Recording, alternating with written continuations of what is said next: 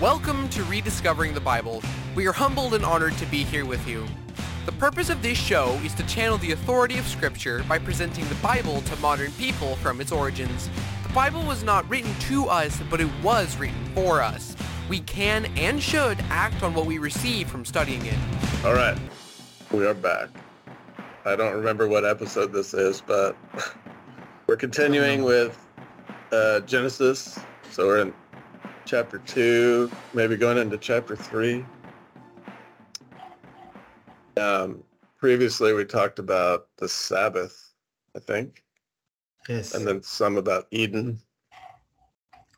So yes, we cover a little bit of the genealogies of the heavens and the land, right? yeah, it's an interesting term, the genealogy of the heaven. I know. But that's what it kind of is, right? Because I think it's verse 4. These are the generations of the heavens and the earth. So it's basically these the genealogies of the heavens and earth. Yeah, that is interesting. So I guess now we move into the Eden. We talked a little bit about Eden as the mountain of God. Yes. And God is establishing a place where he can live with man, right? Yes. And we talked before about the three terraces, the three tiers of, you have the earth and then the mountain and then the garden. And the 4 rivers that come out of it. So everything flows from God, from his garden to water the whole world. Yes. Which is interesting because the number 4 is used a lot. Like, for instance, we have 4 cardinal directions. So it kind of implies that water from Eden goes everywhere, right? And he makes a point that I'm kind of skipping ahead a little bit, but the one of the rivers flows where there is gold, and that land is good gold, and there's these precious stones there. So it's maybe a side note, maybe not, but there is gold that is not good. I mean, you do have fool's gold, but there's also forms of gold that deteriorate into other elements, right? But these things where God has watered are the good areas, right? I mean, and then we have this second river that flows, and it says around, in the ESV it says around the whole land of Cush, and Cush is what we call Ethiopia, right, nowadays, which is interesting because if we take the view that Eden is in the mountain is somewhere in the Near East, it might indicate that there was a major change in the geography. It might not, but it also kind of indicates that the river flows to the extent of their known world. And then we also have the Tigris and Euphrates mentioned, which are kind of like the breadbasket of the area. I don't know what more you want to say about rivers, but so the idea is that throughout as the story develops, right, we're gonna have these moments of Eden through every single story where God delivers through rivers or through the waters, right? We have, for example, Ishmael is about to die, or in the Abraham story in the desert, and there's a river there that gives him back life. And so the idea is that the rivers bring life, right? And then it's important to note that where those rivers are coming is from the life giver. And then if we fast forward all the way to Revelations, then we see the same picture, right? That there's this river that's coming out of the New Jerusalem, right? Where the tree of life is there, with a tree that have fruits on every season, right? And so we have this, and then even in the old world, Mesopotamia actually means in between rivers, right? So the whole area, it was between these two rivers that will flow from the Garden of Eden. And so everywhere as the land was barren, the theological implication here is that life flows from God, from the mountain of God. Even though the land is barren everywhere else, there's this God's grace, the flows that gives life.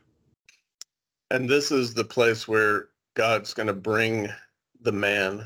And so he recounts the creation of the man here by saying that he formed him from dust. And I don't know, one thing that reminded me of, which may be a tangent, is the golem. Like in Jewish mythology, there's this clay creature, right, that comes to life. But there's almost a similar idea. Man is made from ground. And what's really distinctive about humans is that he breathed life into them, and he made the man a living creature. So if one interesting note, right? And I know I just jumped in here, but it is a place where heaven and earth comes together in the creation of man. And the right? man himself. Yeah. Yeah, because you have the material from a created subject with earth, which later he will rule. And then you have the breath of God. And so in order for man to be a man, it needs a breath of God and the elements of the earth, right? So it's earth and heaven coming together there in the creation of man. That is fascinating.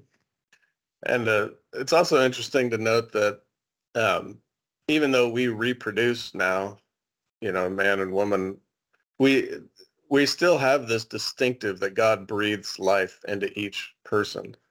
That there's no natural event to give a human that spark of life. It does come from God.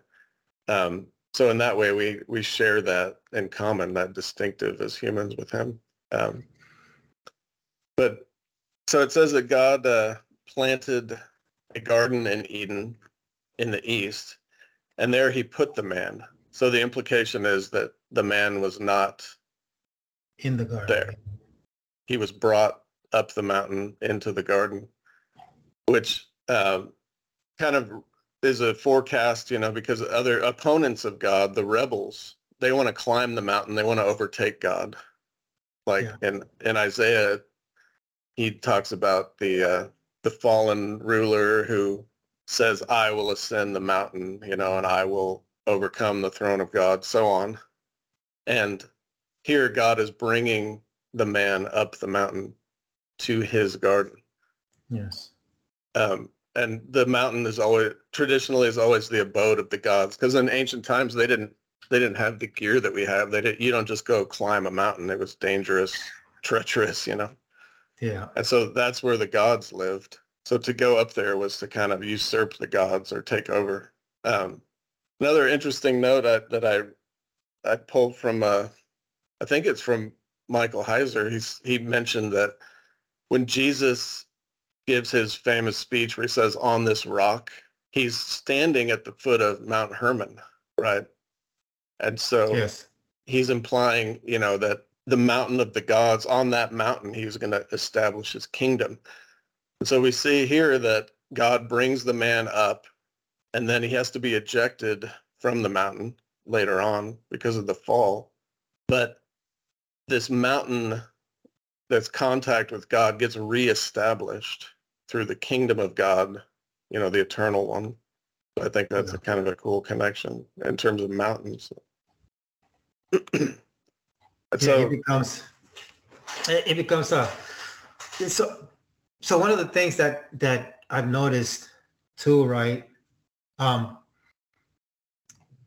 It is on verse 5 when I think the ESV says, when no bush of the field was yet in the land, right? But in Genesis 1, it talks about that there was the plants, right? The where, and so Do you think there's a difference between the shrubs of the field and the plants of the field? Oh, that's interesting. I mean, Is it in verse the words are different, Yeah. right? It says that no plant had yet sprung up. Yeah, when So no bush of the field, right? Yeah. Or no shrub of the field. And so it could be that it means they just they weren't able to fully mature because there was no gardener. Yeah. And so, yeah, that's right. And so it's funny because he makes a distinction, right? There was no bush of the field and there's no plant of the field, right? And so, I don't know. I think maybe one is edible and the other one is not. Maybe. Right? Maybe the plants, the plants will be edible and the shrubs will be, shrubs. Who's going to eat shrubs, right? Yeah. That could make sense because like 1 year I tried to plant a cucumber vine and it spread like over half my yard. Like it was massive. It was all over the patio but I didn't get, I think maybe I got 2 cucumbers because it just went forever. The vine was huge, but there was no fruit. So yeah, it could be a good analogy for what we were looking at there. I know, but the reference might just basically mean that there was no plants that were edible and plants that were not edible, right? There were no plants. It's like a barren land, right? Which is kind of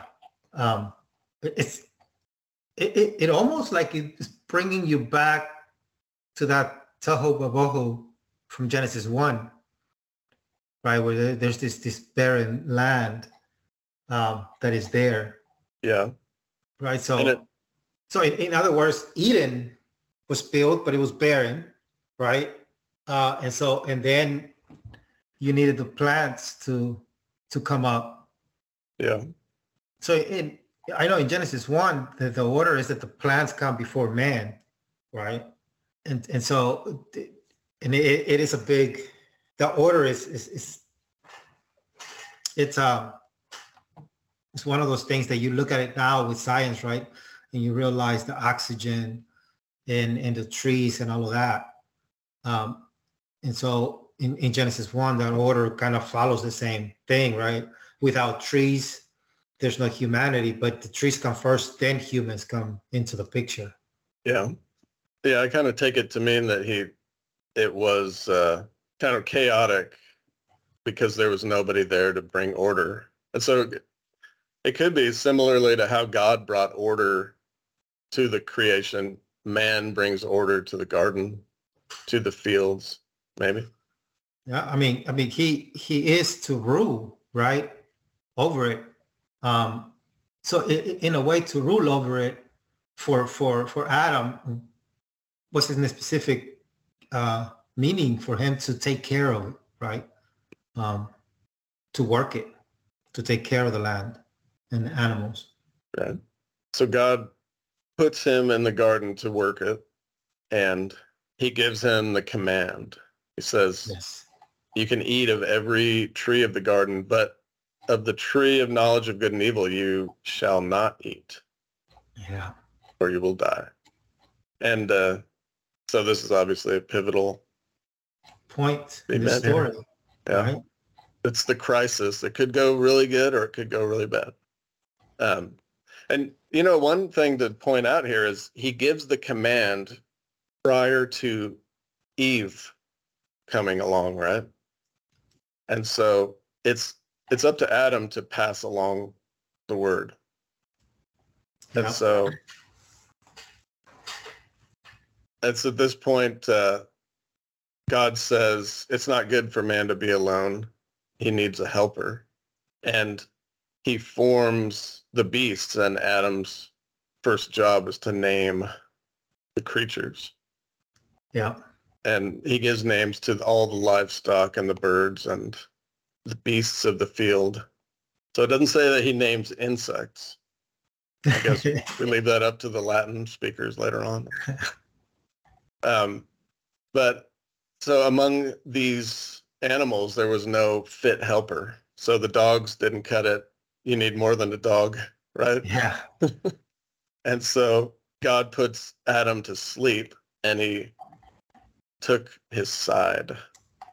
I know we have an issue with the word rib, right? I know, right? I think so. One of the things that I find most interesting is this literature style that Genesis, especially Genesis 1-11, is written, right?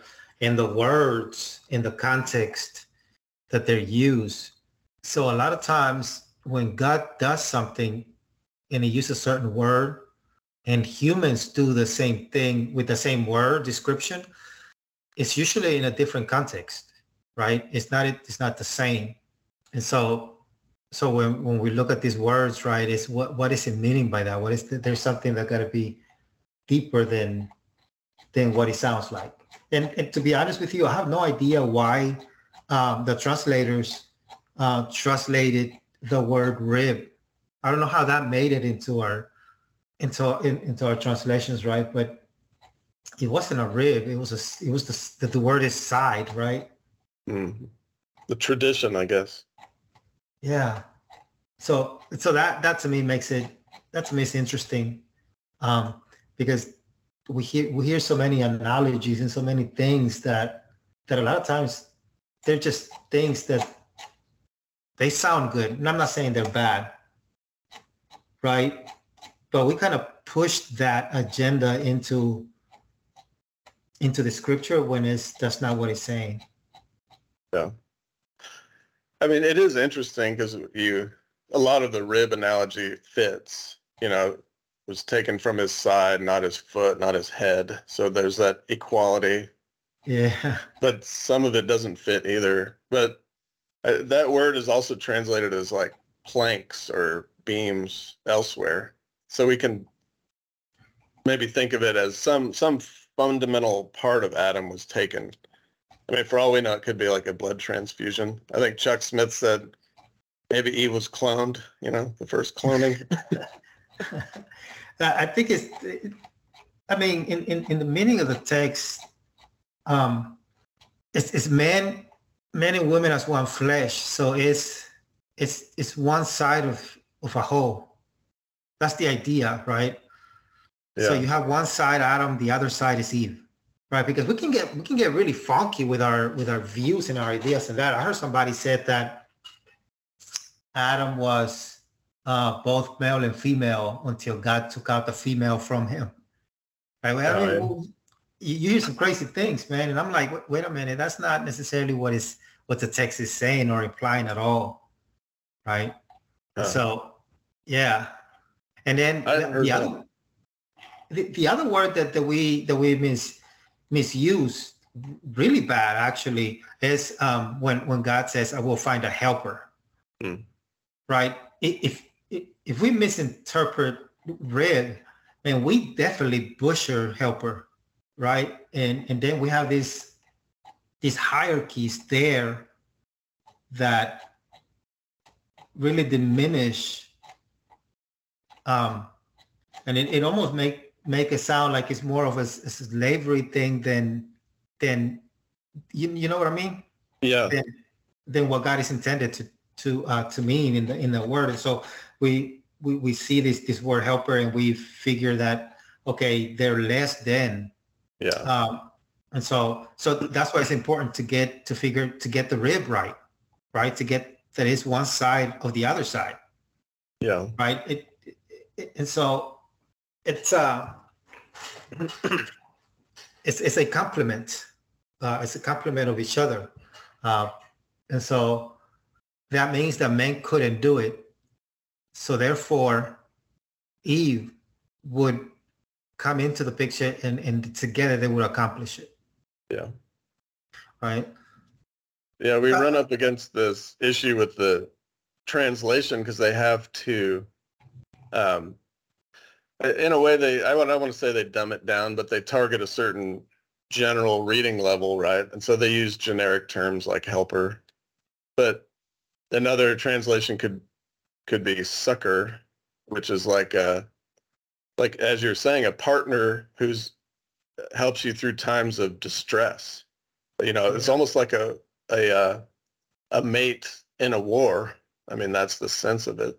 Somebody who can help you with anything, not just cook dinner and sweep. It's much, much more. So, even though it's in the New Testament, the Holy Spirit comes, right, as a helper, or it's introduced in that language, right? But we don't view the Holy Spirit in that same way, right? So when we think of helper, we think more of our position in the sense that I'm gonna have somebody that I can buzz around, than the other way where it's like I couldn't accomplish it, so therefore they're sending somebody else to help me accomplish it. Yeah, that's a good way to put it. Like, right, I can't do it on my own. Yeah, right. And so that you couldn't do it on your own. That's why you went from being alone to being one flesh. Mm-hmm. You see the difference, right? Yeah. And so in other words, the word helper here is basically not helper. It would be better translated if we say divine provision. Then it changes. Yeah. It changes the meaning in our minds, I guess, at least, right? Hopefully, it is divine provision because men could not do it, so men had to depend from divine provision. And divine provision is that it is not good for men to be alone. So you go from being alone to being one flesh. Mm-hmm. And so that becomes a different way of viewing it, I guess, right? Yeah, definitely different from the traditional view of marriage, I think. And I don't mean man, woman. I mean the patriarchal view. Because for most of history, women have been second class, right? And not that we're raging feminists, but I think nowadays we would do well to have a better understanding. Yeah, nowadays we're pushing agendas to an extreme to try to balance the things, right? But which is also wrong. But look, in a context, it's from all these good things that the Lord has been creating, and everything is good so far up to this point, right? And then the Lord looks and he says, you know what? There's something that's not good, because it's not good because man cannot fulfill his vocation.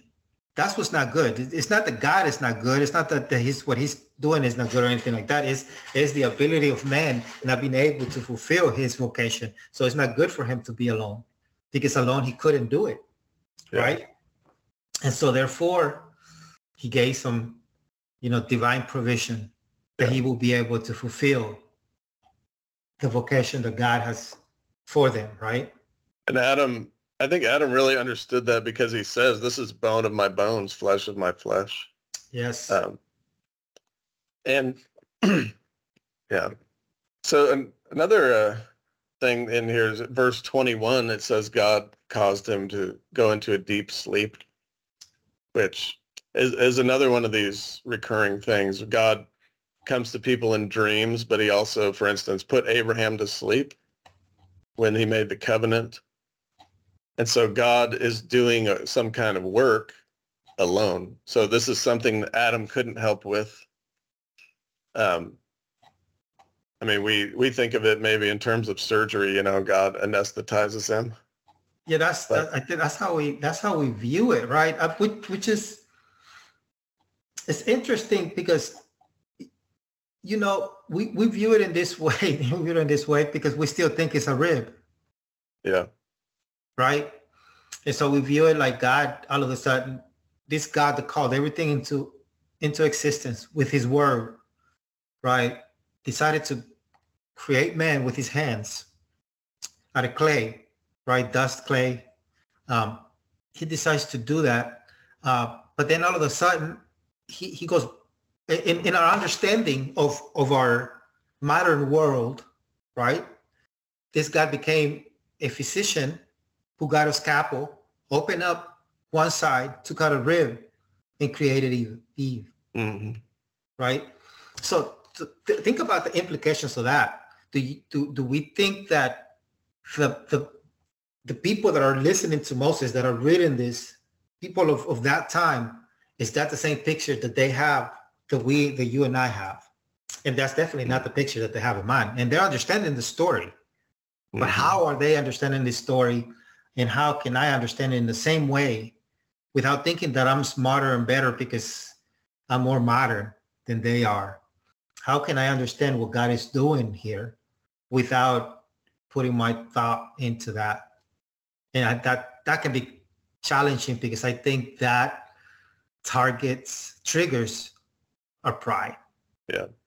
And so, but you hear it all the time. I mean, you hear it all the time, God put him to sleep, then surgically removed the rib. I mean, you hear some things that I guess, again, I've probably been a part of that at one point in my life. I've said things that I'm like, wait a minute, that's not even what the text is even implying, right? And so what is the word that he put him to sleep, and what does it mean by that? That word is not a common word in Hebrew.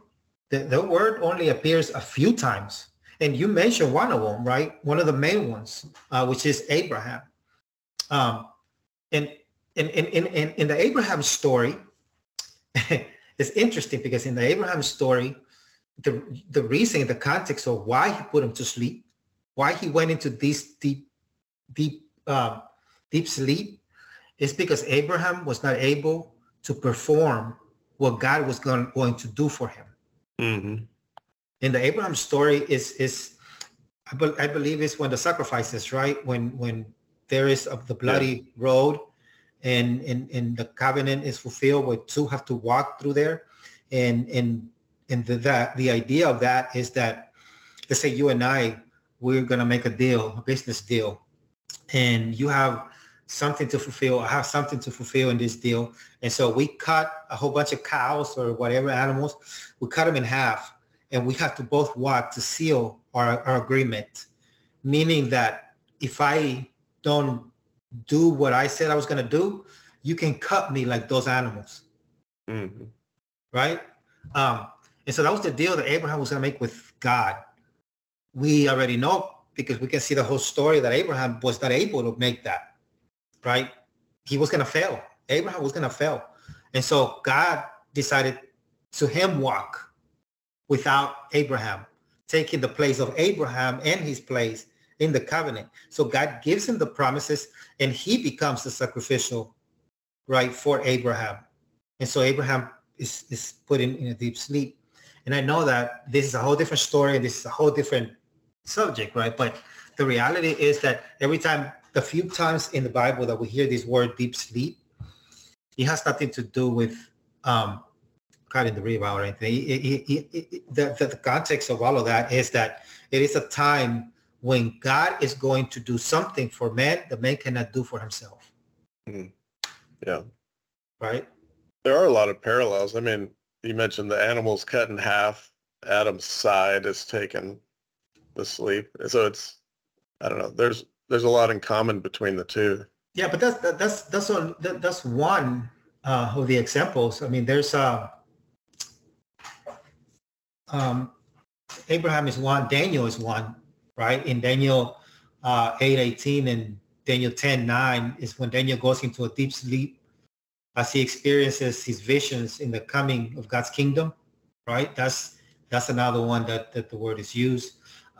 Judges 4:21, Sisera, he is in a deep sleep, and Jael pegs him in the tent, right? All right. Right. So Saul and his soldiers, they fall into a deep sleep to prevent from awaking and capturing David, right? Judah in Isaiah 29:10, Judah's leaders, and God cuts all the communications through the prophets of Judah's leaders, right? Jonah in Jonah 1:5-6, Jonah runs from God and tries to escape to his self way, right? And so we have all in Psalms. It's another verse where God rebukes enemy warriors and reduces them to a deep sleep. And so what is it that the context of all these stories have in common, right? And it is a sleep that doesn't happen by you. It's a sleep that God makes happen, first of all, right? It is a deep sleep caused by God for a reason, right? And that reason is it's either deliverance, God is going to do something the man cannot do for himself. So it becomes, it's crazy, right? Because that changes, I mean, for me, that changes the game, right? That changes the game from viewing it as in a specific of surgery procedure to a divine intervention, right? A divine intervention of God doing something the man cannot do for himself. Yeah, that's a good thing. And I think it's worth noting that it's still something God does, but just in bringing a man and woman together, which is interesting. We don't get cut in half, but thank the Lord, right? Yeah. Because so yeah, I mean the story sets up the theme that will follow, and the mandates that will continue through it. Yeah. All right. So another word that if we're gonna start breaking down words, right? Another is the language that is used in there, right? In Genesis 2, especially verse 20, 21 and 22. Let me see how he reads it in the ESV. So the Lord God caused a deep sleep to fall upon man, and while he slept, he took one of his ribs and closed up his flesh, and closed up its place with flesh. And the rib, that's what the ESV says, right? Had taken from the man he made into a woman. They brought her into the man. But in the NET, it's a little bit different, right? So it says, so the Lord caused the man to fall to a deep sleep. So at least on this one, they added like the deep sleep. It's not a regular sleep, deep sleep. And while he was asleep, he took apart the man's side and closed up the place with flesh, right? Then the Lord God made a woman, but the word made, it's not made. It's the word is actually is to build or to construct something. So God built or constructed something, right? This is the same word that later on is going to be used when Noah constructs or builds the ark, right? And so what God was doing with Eve was something more than just making a woman. And so when we start breaking down these words, the meaning of the text enhances, right?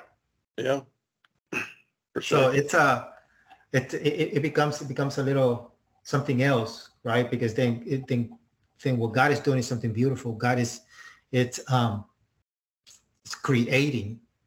It's something here, right? Yep. And every time he's referring to this, believe it or not, it's referring to something that has to do with the temple, because this term, so this vocabulary, these words that is used, is basically describe the construction of a building. Mm-hmm. And in the other places that you find this word, it's talk about the construction of the building, not just any building. It have to do with sacred space, right? The Ark of Noah was one of them. Then you have the tabernacle and the Ark of the Covenant in Exodus, same word. Then you have the temple in First Kings, and then you have the new temple in the New Jerusalem or Lady Zion in Isaiah 54 and 60. Right? There's another interesting 3-layered structure, because you have the woman and the womb, and then the infant, the fetus. So you see where it's going. Yeah. You see where it's going with what he's saying, right? Yeah. That's how the Hebrew works. So the Hebrew works that they tell you a lot with a little. one word has, and so the words kind of matter, right? So the building of the woman, it's intentional here, right? Because I think that begins a design pattern that is fundamental for the narrative, right? God's provision of blessing or deliverance, a sacred gift that is meant to bring you closer in union with God, right? Yeah. So the woman is supposed to bring you closer in union with God, in a sense, right? And so tragically, though, God's provision ends up in abuse. Yeah. Right. And it causes the downfall of, in a way, as a result of the disobedience, right? Not necessarily God's provision, but that's what it goes, right? Yeah. Yeah. And I guess it goes without saying, but the chapter ends with this little admonition about marriage, and this is why we have this pattern of a man and a woman holding fast, and that they were not ashamed. And it's an interesting way to end it, because in a lot of societies there is shame and guilt associated with sex and man and woman. I mean, you have every I don't know, all the way from open pornography in some places to the woman in the burqa with a face covering. Yeah. So in a way, to put it more interesting, like you said, right? You have the 3 layer with the women. To really push that, because you were into something, so you got me thinking, right? Good. That salvation that is going to come, the future hope that comes from this fall, will actually come from the seed of the woman. Mm-hmm. Right? And so the building, or the creation of the building of the woman, opens the pattern for the building of not just any building, right? But it also points out to the seed of the woman. So it's telling us the whole story within just a few words. Yeah, pretty fascinating. That is pretty fascinating. That's pretty good. I mean, it's amazing. I don't know, man. I'm probably geeking out right now, but we could go another hour. Not today, though. But that's what it is, right? That's pretty cool. Everything ties together. Everything. God is very intentional. What are the odds that these authors, moved by the Holy Spirit, are just throwing their words and information that don't make no sense? Right? Sure. That's not what it's meant to do. Yeah. Yep. All right. Well, I think next time we'll get into the fall and the snake. Yes. We'll get into chapter 3 then. And I know there's a lot that we could have, look, we could be hours here breaking down these words and doing the meaning. We just done a few, and hopefully what we've done here with what Matt has done today, it's his light up spark in everybody's, whoever's listening, lights that spark of curiosity that you can just go for yourself and find the definitions and see where these words have been used in the Bible and what is the context, and bring that together to the context of what you're reading, right? What it means. Yeah. Yeah, I hope so. More than just, as Dr. Heiser used to say, it's time to move beyond Bible reading and get into actually studying. Yes. Yeah. Meditate. That's part of meditation, though. To meditate on the word, right? All right. Well, thank you. All right, yes, sir. Until next time. All right. Bye. Thank you for joining us today in Rediscovering the Bible. More information, including study notes, can be found at rtb.para.church. If you have any questions about this episode or content you would like us to cover, send an email to rtb@cypressfellowship.org. RTB as in Rediscovering the Bible. Good day, and God bless you.